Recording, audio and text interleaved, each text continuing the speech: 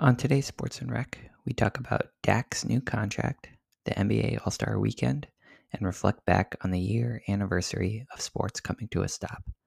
Then we continue our Parks and Rec rewatch with a discussion of episodes 4, 5, and 6 of Season 5. Hope you enjoy the pod.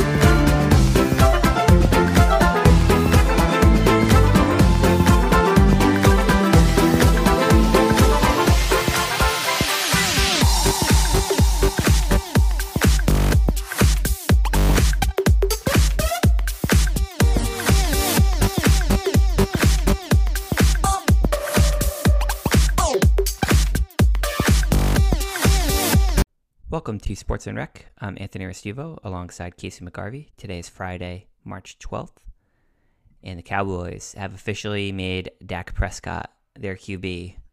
I think I'm okay with it. What are your thoughts on it before I go into my thoughts? There's hope. He has hope. He has hope, ladies Always. and gentlemen. Always.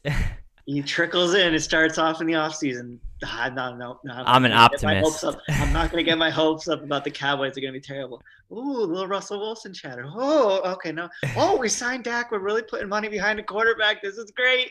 We're going to be so good. Oh, the NFC East is bad. We can do this. This is our year. It's all starting for Anthony, the Cowboys fan. I just want to say before you give me your opinion, I have not said any of those things, but we'll get into my opinion after. Your face and your voice and your body language. Yeah, we'll get into my thoughts on it. What are yours? Because we could go into your quarterback signing too, getting Roethlisberger signed up again. So. But yeah, what are your thoughts on the deal? Good for Dak, getting paid.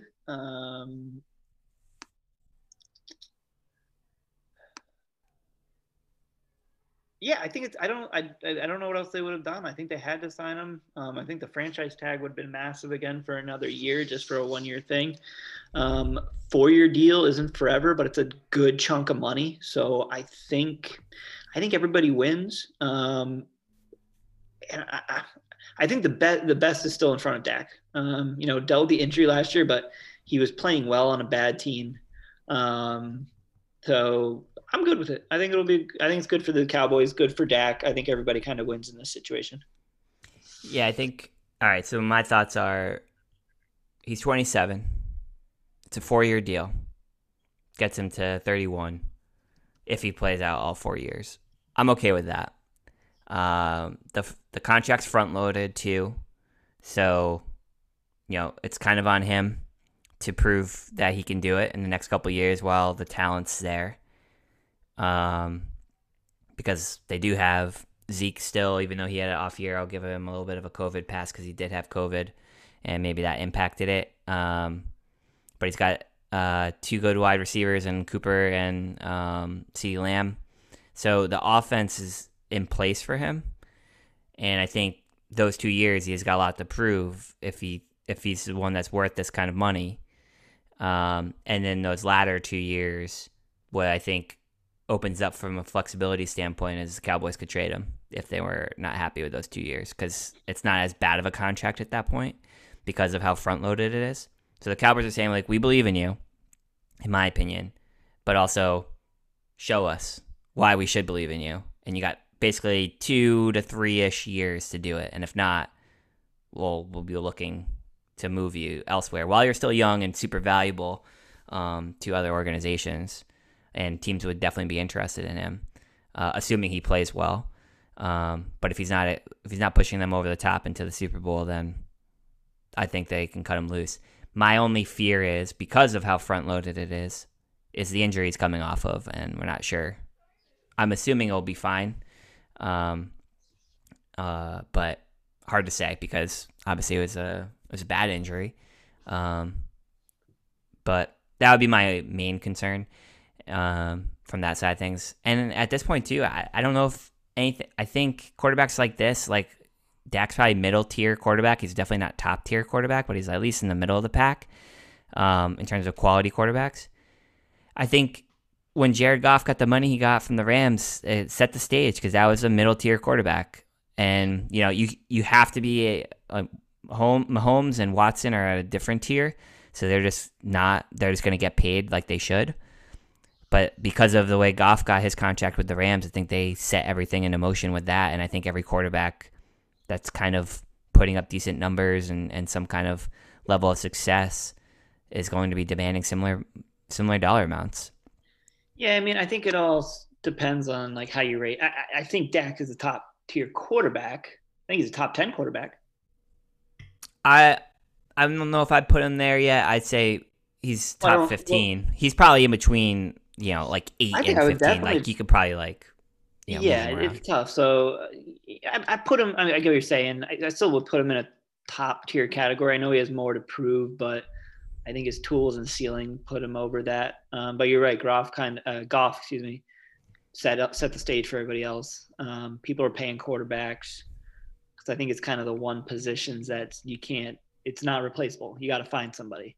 Like running backs it's beginning to find out like running backs are valuable, but you can also find a new one every 2 to 3 years.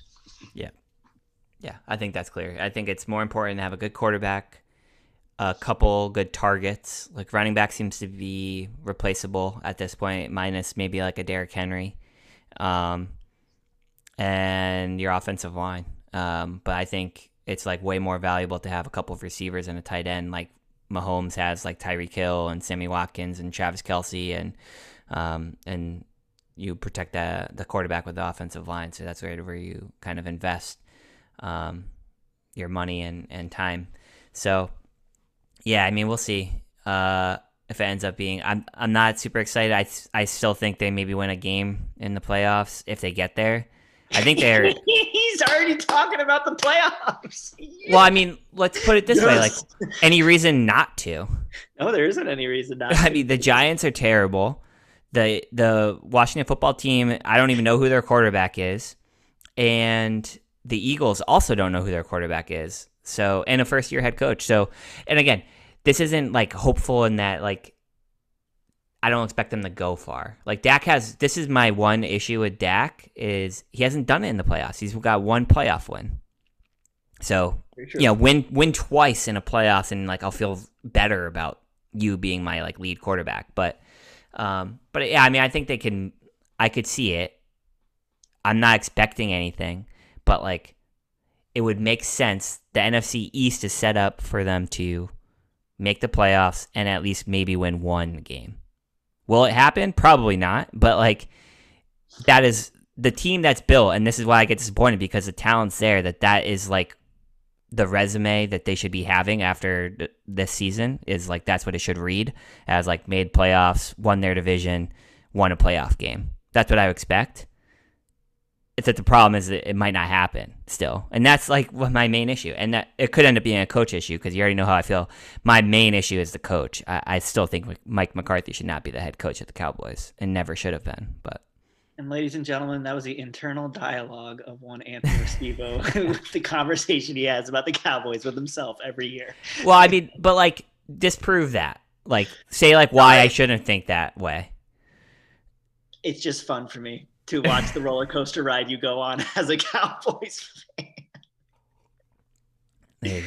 With the Godfather quote, every time I think I'm out, they just pull me back in. But yeah, I like Dak. I think he'll do well. I still think Zeke can bounce back. You're right. There's a lot of talent there to not have a little more success.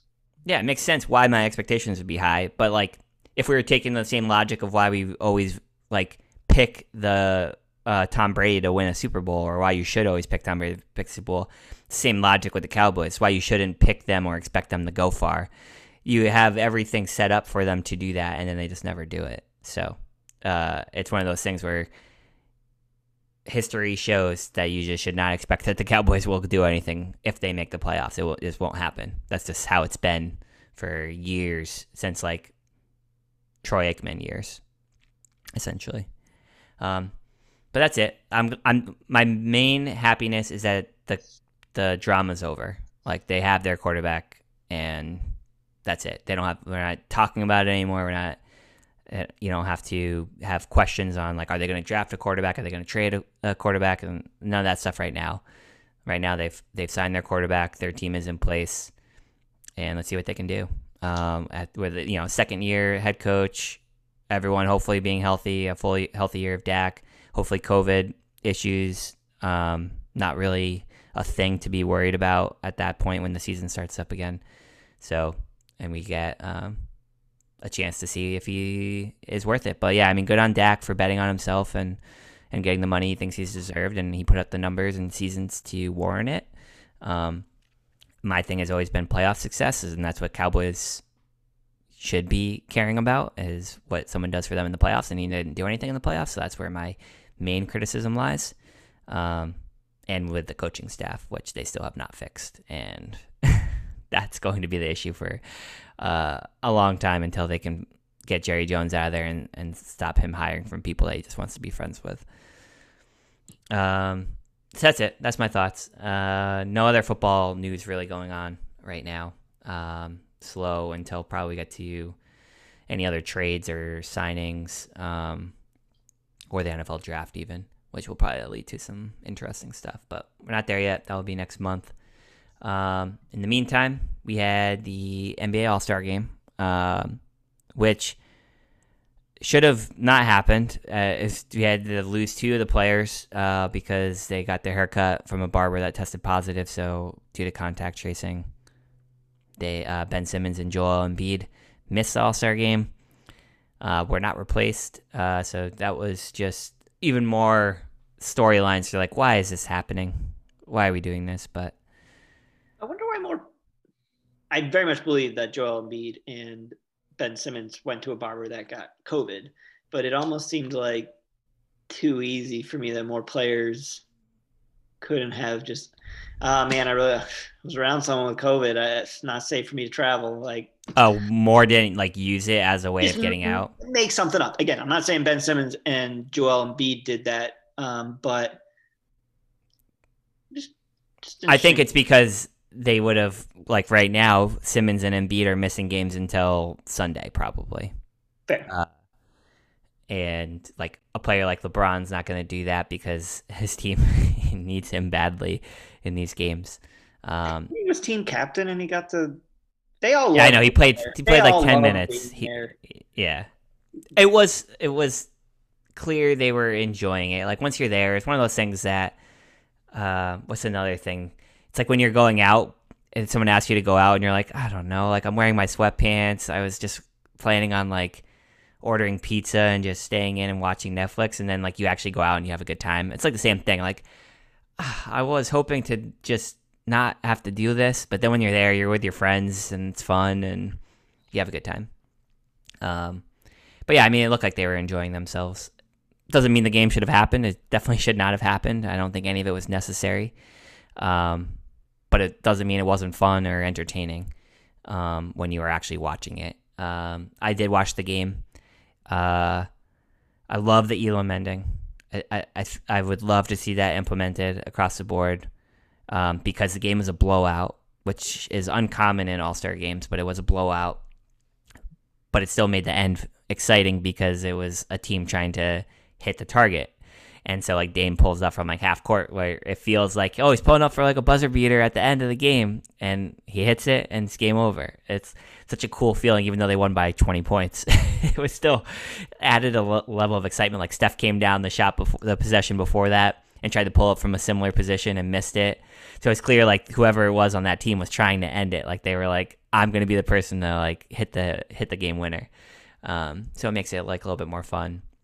And it was fun to see Curry and Lillard have their own little 3-point contests at the end of the first half and throughout the game, and pulling up from wherever and hitting it, which is even more fun. Like, they were actually making those shots, which is really good.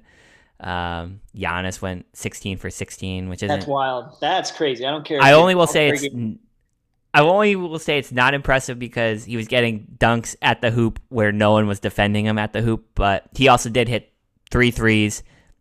2 of them he banked in, which I think he should take that approach moving forward, that he should just use the backboard on all of his three-pointer because he was perfect from three-point range and he's like a 20% shooter. But I thought the game was fun. Did you catch any of it? No, I mean, I saw some highlights. I didn't really watch any of it. I don't really watch any All-Star game, to be honest with you. I mean, they get good in the fourth quarter sometimes.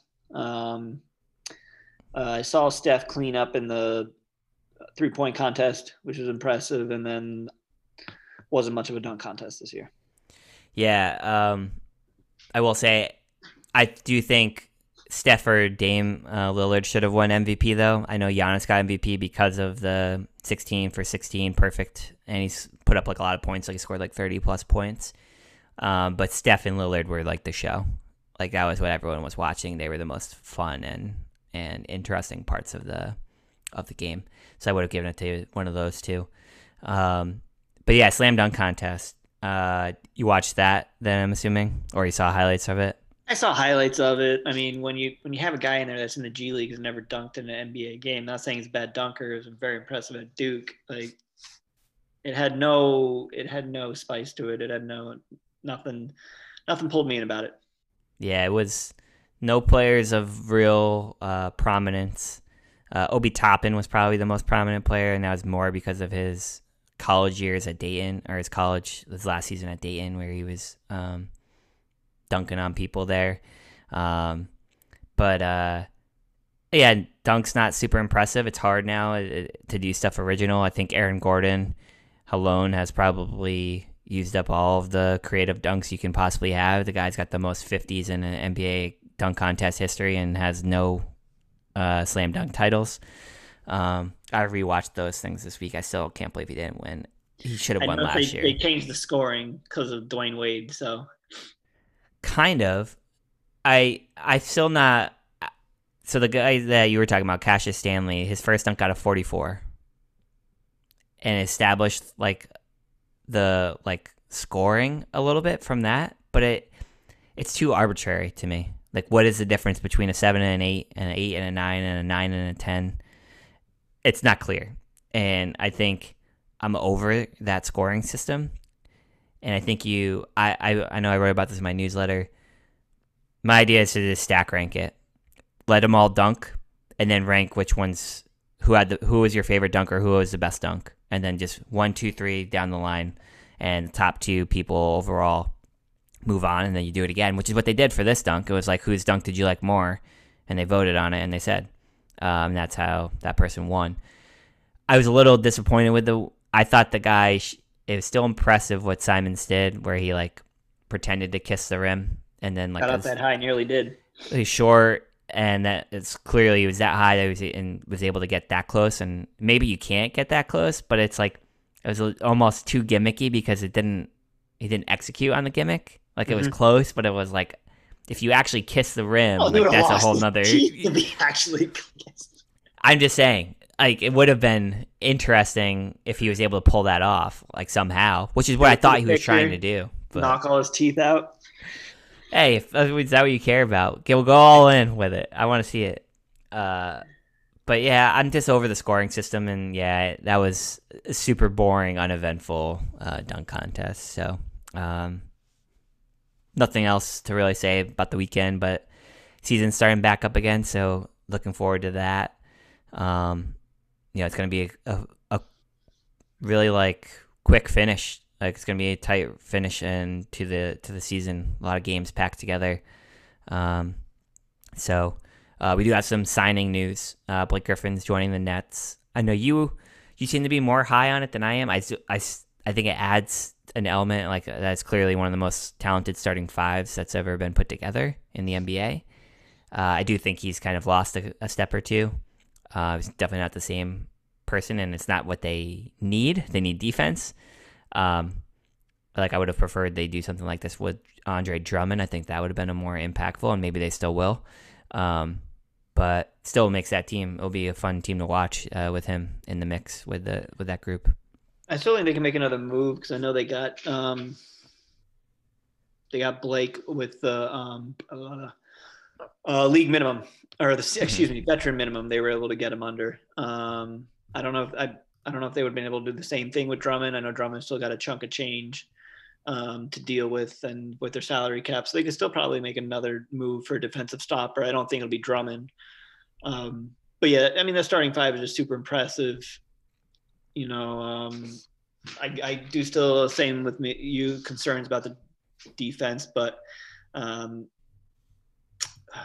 looking forward to hopefully seeing the Nets Sixers in the conference finals. Yeah, I still think the Nets are the team to beat. It seems like KD's having some imaging done on his hamstring, so he might not be back immediately either, but I don't think that's a big deal. I think they're doing fine without him right now, and it's probably better for them to have him be rested and ready for the playoffs and stretch run. Yeah, I think that's a super fun team. I can't wait to see how they all mix together and how they progress and see. Like, I think we've only had 6 games with KD, Kyrie, and Harden together on the court at the same time. So when KD's healthy, it'll be a fun group to watch and see how they mesh. And if they can, pull off what everyone's kind of expecting them to, which is definitely make the finals and probably have a really good chance of winning it too.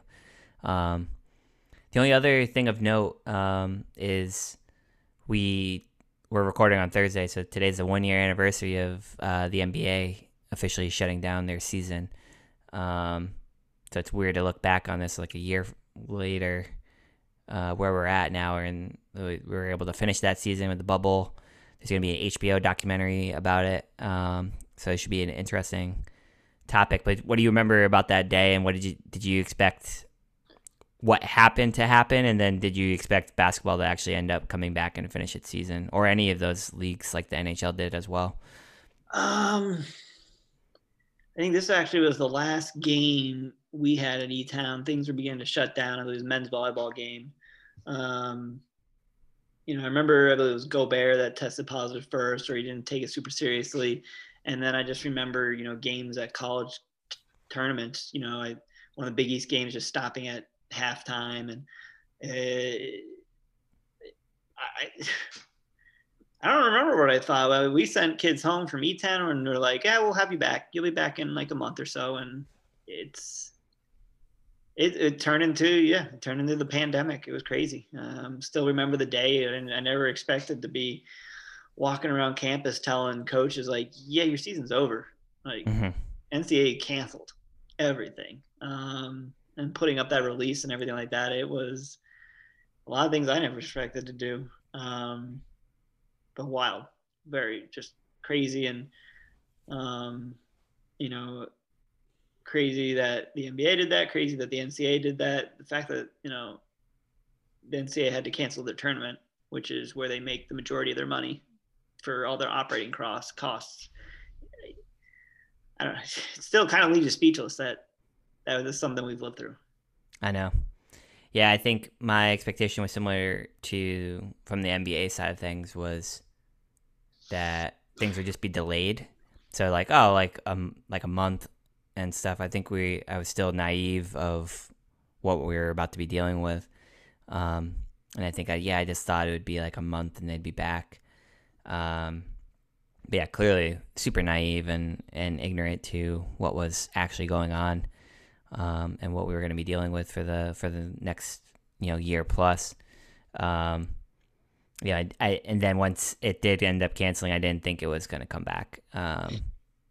So I was just surprised all around. I'm excited for that documentary to get the inside scoop. It seems like Chris Paul was pretty heavily involved in the making of it. So it'll be interesting to hear like all the stories and insider information on all that stuff. And right now we're at the same point again, obviously, with conference tournaments and NCAA March Madness, with that basically, Selection Sundays, I think this coming Sunday, and they're kind of doing their own March Madness bubble.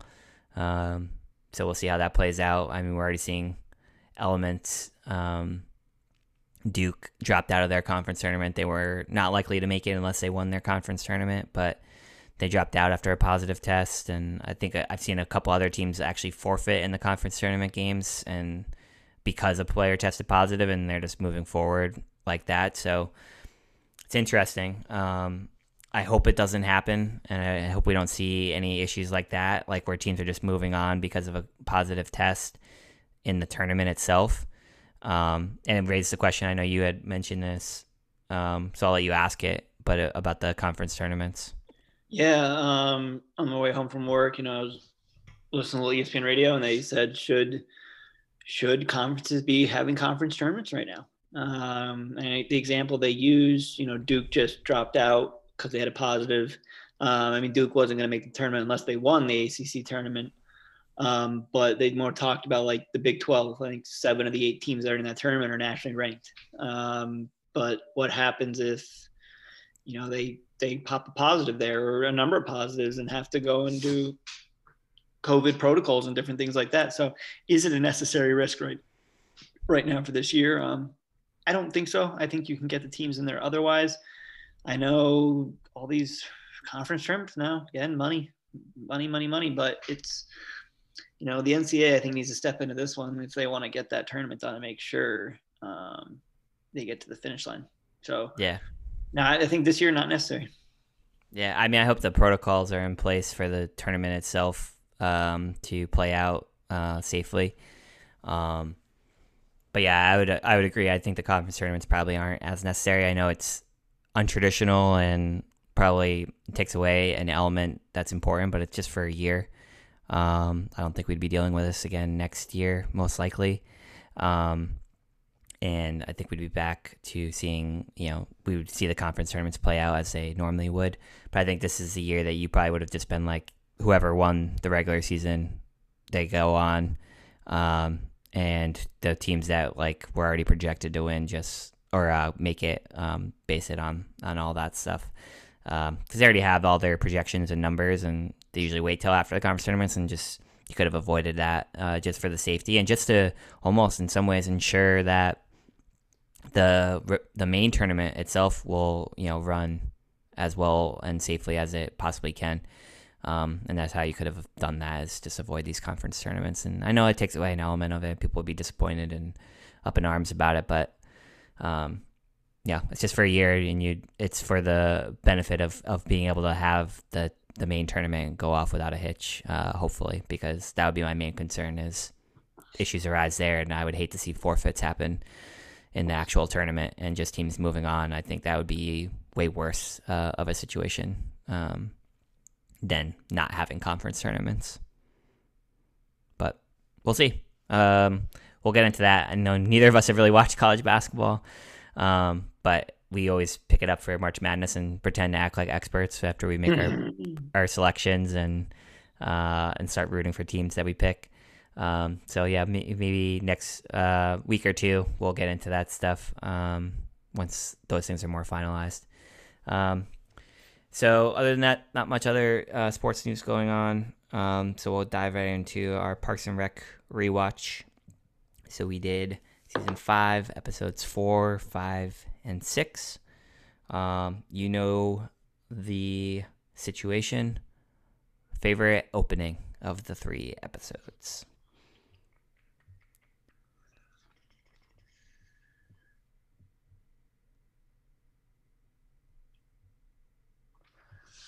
Yeah, it probably comes down to between episode 4 and episode 6. I'll go with episode 6 because Chris Traeger has just gone off the deep end by this point. And how he just tells Ben and Leslie, I appreciate you so much for telling me first when they've already told just about everybody else. Yeah. And convincing everybody else to go along with it when they walk back in the office. But Tom and Court was pretty funny also.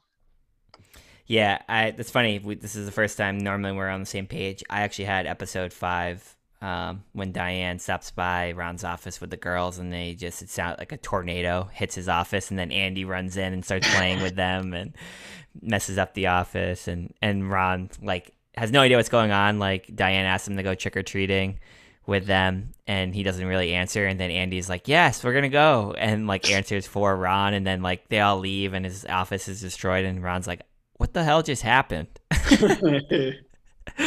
So I like that opening. So that's good. Normally we're like, "Oh yeah, I like that one too." Yeah. But overall, pretty good openings. I had a feeling you'd like the Chris Traeger thing because I just imagined when Chris was mad that no one was excited for Ben and Leslie when they retold the story. When he like lifts their arms up and he's like so excited, I was like, that is something like Casey would do. He'd be so excited, like lift their arms up and be like super pumped.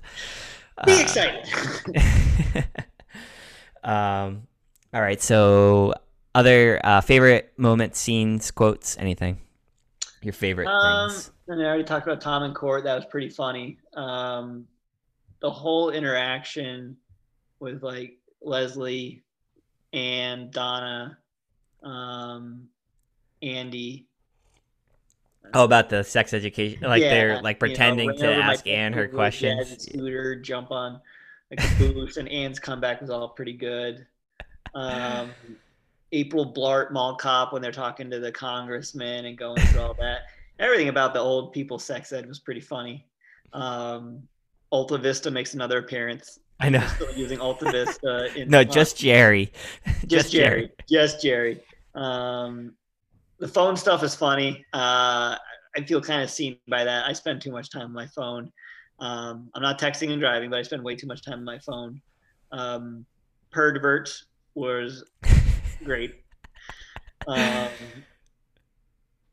And eating all the bananas, you can't play with those. All those interactions. I got. Have you ever seen The Manchurian Candidate? No. The Denzel Washington movie. It's pretty much like this group, kind of brainwashes. It's a, I don't know, but pretty much they brainwash a candidate, like a vice president candidate. And it kind of, I know that the robot thing and everything about that kind of gave me a Manchurian Candidate vibe with the congressman kind of being a robot. They kept talking about that. Leslie just throwing condoms to a bunch of senior citizens. Loosely groped. Loosely groped was the headline. So funny episode, that I think that last visual of her just grabbing condoms after putting one on a banana, just throwing it down there and just launching condoms at everybody was great. Episode 5, I did comment on the kids with Andy. Chris cried till he got a certificate from his therapist because he needed it. Most improved patient. Therapist making just more and more. I know you said they would be referenced more. But never seen. Not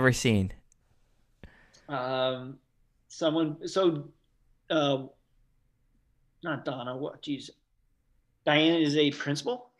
Yeah, school. I think either school administrator or principal. So she's either higher than a principal and would be who the principals of the district would report to. Yeah, or she's a principal. I can't remember her exact title. So let me look it up while you talk. Did Ron send the message about the pooping on the soccer field, trying to get out of it, or? Oh no, I don't. I don't. I don't think so. I think that was her just having to deal with something in real time, and Ron being like, "Well, shit. Now you're not here, which is the main reason I'm here." And what the hell? It says for parksandrec.fandom.com, which is that wiki website, it says her occupation is middle school vice principal. Gotcha. Poor Jerry. He can't even can't even be nice to him when he has a heart attack. He has a fart attack and just keeps farting while he's having a heart attack because Anne Leslie scared him. So I felt unintentionally. They weren't trying to scare him either. And then all Tom was trying to get the doctor to do is say he had a fart attack, which Leslie ends up saying a little later. They tried raising money for Jerry. They're doing a pretty good job. Ron just has a good table for $500. Then we go to Ben, who's trying to court a new candidate, governor of Florida. And it's a lawyer, and pretty much, he rose to fame because Gator ate a penis, which brought him fame. And Whatever that means. Yeah, live tweeting. I haven't heard live tweeting in so long, or someone used that phrase. Was Donna saying live tweeting is Oh dumbass yeah, right. conversation. Um, and then selling Ann Perkins, evening with a sexy nurse. How much would you have paid to go on a date with an Ann Perkins-esque character? Since you're No, the you're single asking about guy. the wrong character. Come on now. It's Come on only now. April. Yeah, oh, give it. Where's got it all? Take it all. Take all my money. Empty the savings. Take all my money. And then the guy that wins her, cousin has a mud pit. She can watch me do belly flops to get Thai food, and then go with some nitrous. I thought that was pretty. And Les is like, well, not so bad. I thought that would be much worse. And then the engagement at the end was pretty good.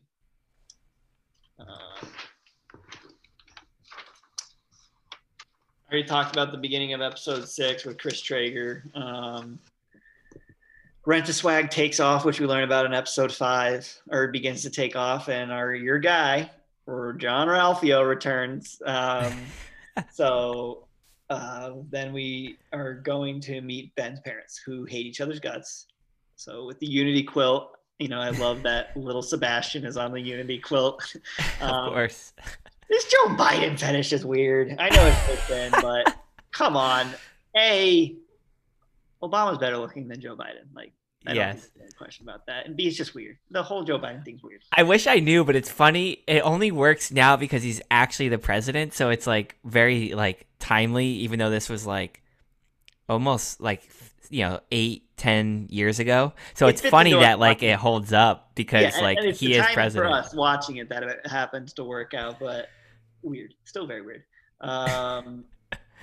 He, the toast that Anne gives, and they kind of jokingly saying, "Don't you hurt her," and then it turns even more serious. Like, no, really, don't hurt her, Ben. Ben, don't hurt her. And it's like, guys, we're friends, aren't we? And April's just like, not really. Chris Traeger is a hot mess. He's going through some shit. And then Anne's trying to get April and Andy to make him feel better, and Andy just keeps asking questions. No, wait, why is he emotional? What is he emotional about? Why don't you date him? And then April's just like, it's all about you, Anne, isn't it? Jeez. John Ralphio sneaking up on Ron, like jumping in the screen out of nowhere. I can't even do everything he did, but it was funny. Swan song. I want to know what the Donna Jerry parking lot feud was. Oh, I know. What was it? That I really want to know. Unanswerable question. The champion and Chris Traeger's interaction was something. That was a lot of dog tongue all over his face. Very aggressive. Yulani means cheerful. If you watch the episode, you understand why that's funny. Ron versus Ben's dad over the last piece of shrimp wrapped in bacon. The look. And just Ben's mom at the end looking at Yulani like, oh, what a beautiful apology, but just pretty much making sure they're there. So, yeah, they're funny. They had their moments. I laughed. I love Tom's nickname for Ron, LeBron James, and how Tom will always just like throw in whatever pun he can into a name or a nickname. I love when Leslie at the sex ed town hall for the old people, she asks, "Can everyone hear me?" And they all just yell, "No," which is just a good old person joke. I just love that. You mentioned Jerry using Alta Vista. I just love Tom's like spying on him. And he's like, Jerry going to his email, he goes to Alta Vista, which is like a Google equivalent, and types in, please go to yahoo.com. What a bad way of like going to your email. Like just a completely inefficient way of doing that. What's a bookmark? Yeah, right. Donna, when Anne's wearing the cowboy shirt, she goes, it's not my favorite shirt, but it is my least favorite shirt. I love that. Tom and John Ralphio's podcast, Nacho Average Podcast, where they rate different kinds of nachos. Would you listen to that podcast? I might watch a YouTube channel, but YouTube would be a good one. Podcast, no. But Dan Soder kind of does something about that, like a podcast about a bunch of potheads that rate cake. It's good. um, and then let's see. I love the moment with Chris and Leslie. When Leslie's trying to get some advice, like 'cause she gets censured for going against the town policy. I think Chris says that he admires what she did, and that it makes him happy that he voted for her. So I thought that was a nice, touching moment between those two characters. And then Leslie's buying a house with Ben. It's a big moment. We don't know that they're engaged at that point. So that was a big house. Looked beautiful. I love April giving herself all the credit, and then Ben's like, "Hey, you don't have to be here anymore," because she just keeps taking credit for all the different accomplishments that he keeps saying. And then she just immediately knocks over like her glass and like sprints out of the office. And Jen Barkley's like, "I don't know who that was, but I love that. I love her." And then the fart attack was great. I love Ron trying to like help out the girls. The girls, like, one of them gets their tiara broken, and so they're complaining. So Ron just breaks the other one's tiara and just causes even more issues as a result of it, because he has no idea how to deal with kids. So I thought Anne bidding $1 million on herself and running away so she didn't have to go on the date with that guy was really funny. She owes Jerry $1 million. Yeah, she does. Someone. Big moment from Ron. He does end up going to Diane's house and apologizes to her. He brings a saw and a hammer because he doesn't know what kind of toys to bring for young girls. And then I love Ben's proposal to Leslie in the new house. He brought the recall. He uses the same campaign holder pin thing when he first like gave that to her when she was running for office. So he call back there. He uses that to hold the ring when he proposes to her.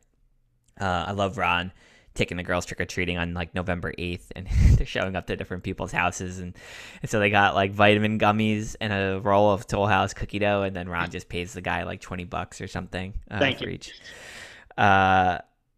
Love that Leslie, I thought it was going to be Joe Biden was who she invited to her engagement party, but instead it was Larry Bird. And I love that little reference and how she's like, well, Larry usually is a late responder, so that's no surprise that he hasn't responded yet. Twizzlers or Red Vines? What's your pick? Oh, I don't like neither. Twizzlers, I guess, but I'm not a big fan of either of them. I would go with Twizzlers. I'm a big licorice guy. Yeah, I'm okay with licorice if it's not black licorice flavored.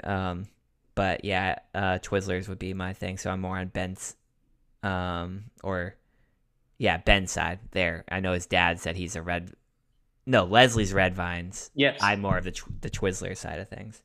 John Ralphio and Tom interactions are always good. What do you think of John Ralphio's business proposal to Ron? Condoms with pictures on them. It's terrible. What the fuck is that? Well, we stopping to look at the condom. Oh, this is a nice picture on this one. Hold on. Let's take a moment out of this moment and look at the condom picture. Oh, I don't have this one. They have like, like how Pokemon cards used to have like a star, a diamond, and a circle for like common, uncommon, and rare. This one's got a star. Yeah. I have no idea. And immediately Ron passes on it and John Ralphio does his oh yeah, good idea. Good call. And then I love the end. So Ron decides to invest in Tom's business because of his decision to part ways with John Ralphio. But John Ralphio just comes in, goes on this like long monologue about what the night hold, but like little detail, just like mom, fight, dumpster. Bar, like dumpster, just saying like random words or phrases. And then just immediately says, like goes on to like, oh, I'm like technically homeless, so I'm passing out on your couch. And then he goes, you know where I'll be? And then just stops talking and falls directly onto the couch and passes out. What a it's just a crazy stretch run from John Ralphio there. So I really enjoyed his time. Anything you didn't like about the episodes, or moments or anything you didn't like? You know, Ben, I kind of get why Ben went to DC, and it helped with the story arc and all that, but the DC stuff was kind of just a letdown. It wasn't great. It created a few moments, but I don't know. I guess it was more of a means to an end for them to get to the point, create the storyline to get them engaged. Um, so I think they maybe could have done a little more out of the DC stuff, or seen more out of Ben and DC, or more of what he did there. Um, Do you think we're but done with that? Do you think we're done with DC? no, now that you mention it, I don't. But I think Leslie will be more involved with the next time they go to DC. So yeah, I would say it's good. It does seem like that storyline wrapped up pretty quickly. But I think in order for Ben and Leslie to progress, I think they need to bring those two back together on screen more often. So that's probably why they had to figure out a way to do that. Also, I forgot to say this too. Or is there anything else you didn't like before? Chris Traeger's really taken quite a turn. Like, he is aggressively off the deep end, which I guess kind of fits in with his character, with just how um, insane he was about certain things, and the way he thought about stuff, and how aggressively positive he is. But he went off the deep end. I guess I don't dislike that. I guess it's more just observation. Yeah, yeah. I can no, you can say like I prefer the cheerful like Chris, but um, the only other funny thing I wanted to mention is I love that Pawnee 85% of the town supported abstinence only programming. I forgot to mention that. It's just such a funny old, like, it's rural town. Like, you could totally picture that happening. Things I didn't like. I don't know why Tom would be in court for getting into an accident. And, like, also, his sentence would never be that his phone should be taken away. Of course not. I didn't like that at all, because it's like that's kind of dumb. But like it led to funny like moments. But it's like you could have found another way of like having him be like, "Hey, someone stole his phone," and they wouldn't like let him have it back or something. Like, I don't know. Like there could have been something. Yeah, like Ron would be like, "I'll give you like 10,000, like a crazy amount of money if you can like not look at your screens for like a little bit." Yeah. But I just thought that was like, why would he be in court for texting while driving? It's not like a drunk driving case. It would just be like he'd get cited, and like he'd have to deal with like the insurance and shit like with his car. Like that's normally how that stuff's handled. I don't think I had much else. I just think the Ulani character is interesting. I don't think she had to be pregnant. I think we would have just been good to just see Ben's parents interacting. I think her character ended up having like a funny, like, oh, this person's cheerful. Like her name means cheerful, but she's not cheerful at all. But I think like it would have just been good to just see Ben's parents just not like each other and how they had to deal with that at a. I think they just tried throwing as many wrenches into that relationship and make it as uncomfortable as possible. So, but I agree. I think maybe they went a little over the top with that one. So, yeah. Yeah. Another unanswerable question. What do you think happened to Leslie's dad?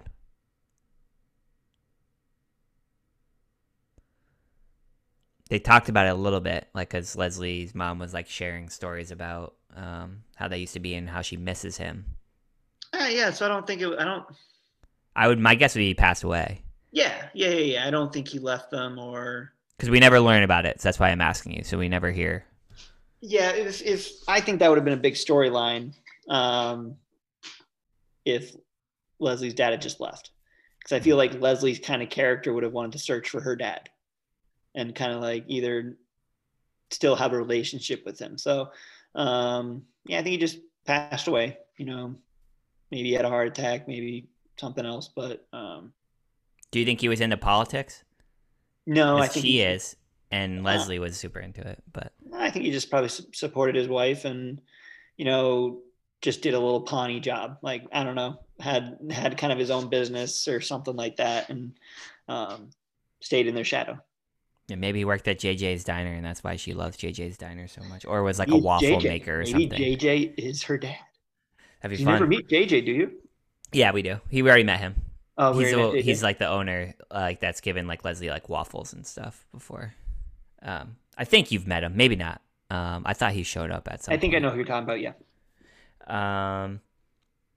Yeah. So that's an interesting thing that I was wondering about. Oh, and also, what do you think of Tom's business idea, Rent a Swag? Maybe not the name itself, but like the concept. Pretty much a tux rental place. Well, let me ask you before. So he's gotten the investment from Ron now. Do you think it will be successful?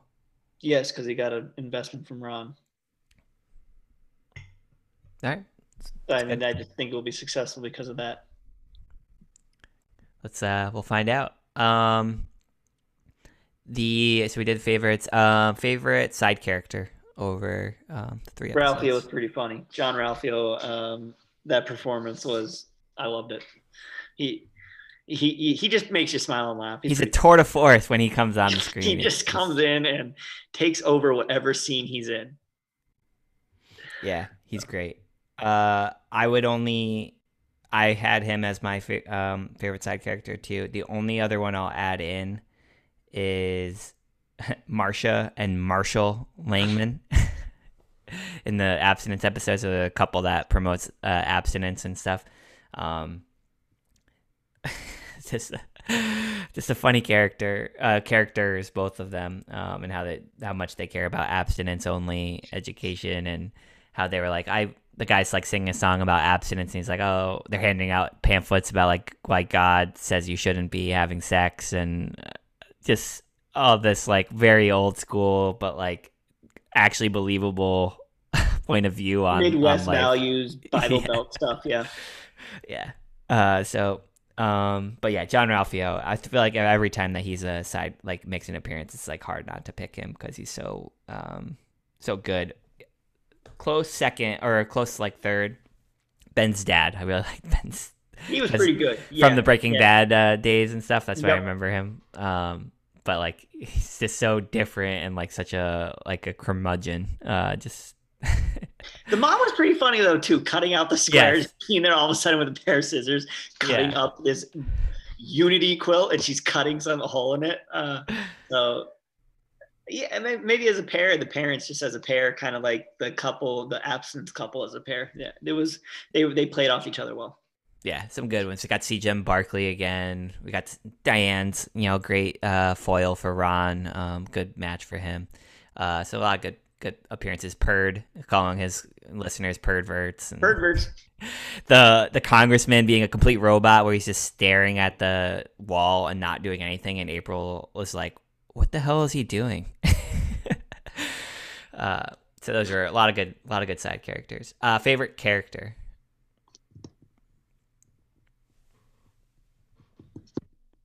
I'll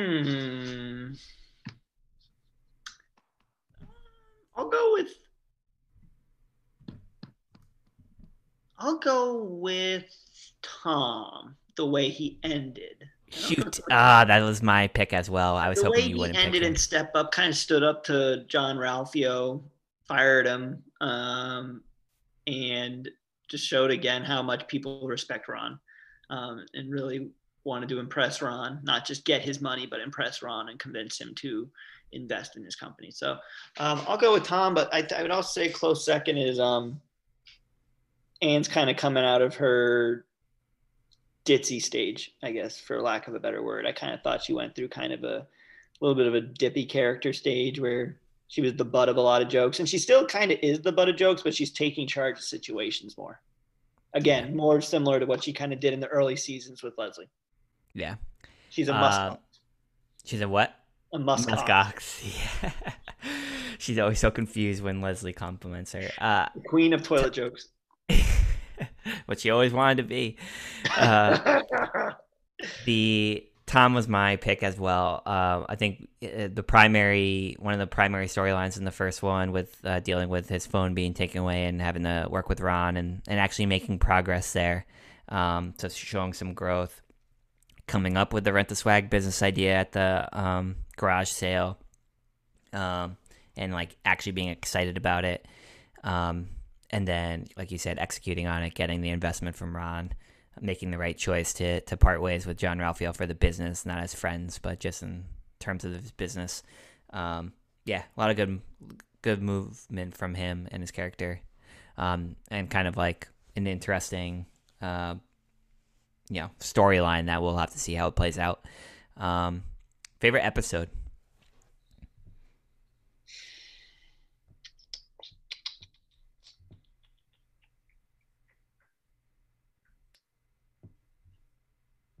I'll go with episode 6. Party just was all around pretty funny. Met parents who were funny characters. John Alfio was front and center, and he made me laugh a lot. And then every like the entire cast, all the characters, everybody kind of mixed in. And I love those party situations where they're all into one situation. They're not all like in their own spots of the show. They're all in one situation and trying to put out like multiple fires and figure things out. So I'll go with episode 6. That was, I think that one was the one I found to be the funniest, but my favorite was episode 5. I think there were some funny moments in there. I love the Ron Diane relationship. Andy, being always like finding himself a part of that relationship in some capacity. Like April and Andy were giving Ron feedback on that. The fart attack stuff was funny. And then just the Ben Leslie, like Ben decides like he doesn't want to be away from Leslie anymore and goes against that, proposes to Leslie. So big moments for those characters. I think that one had a lot of good moments that I really enjoyed, and some really good strong character and story development. That's why I thought that was my favorite, but I do think the funniest one was episode 6, and makes sense. I mean, anything with Jean-Ralphio is going to be just a little bit more of a wild episode. So I think we're going to skip. So that's it for this recap of those episodes. I think we're going to skip next week, right? Recording, and we will check back in a couple weeks. And want to do 7, 8, 9. Keep it at 3. All right, so we'll do season 5, episodes 7, 8, and 9. And we'll be into March Madness at that point. NBA will be back started up, and we'll see what other NFL news comes up in the meantime. This was a slow week, but we'll be back in a couple weeks, and check up with everyone then. Till then, thanks for listening.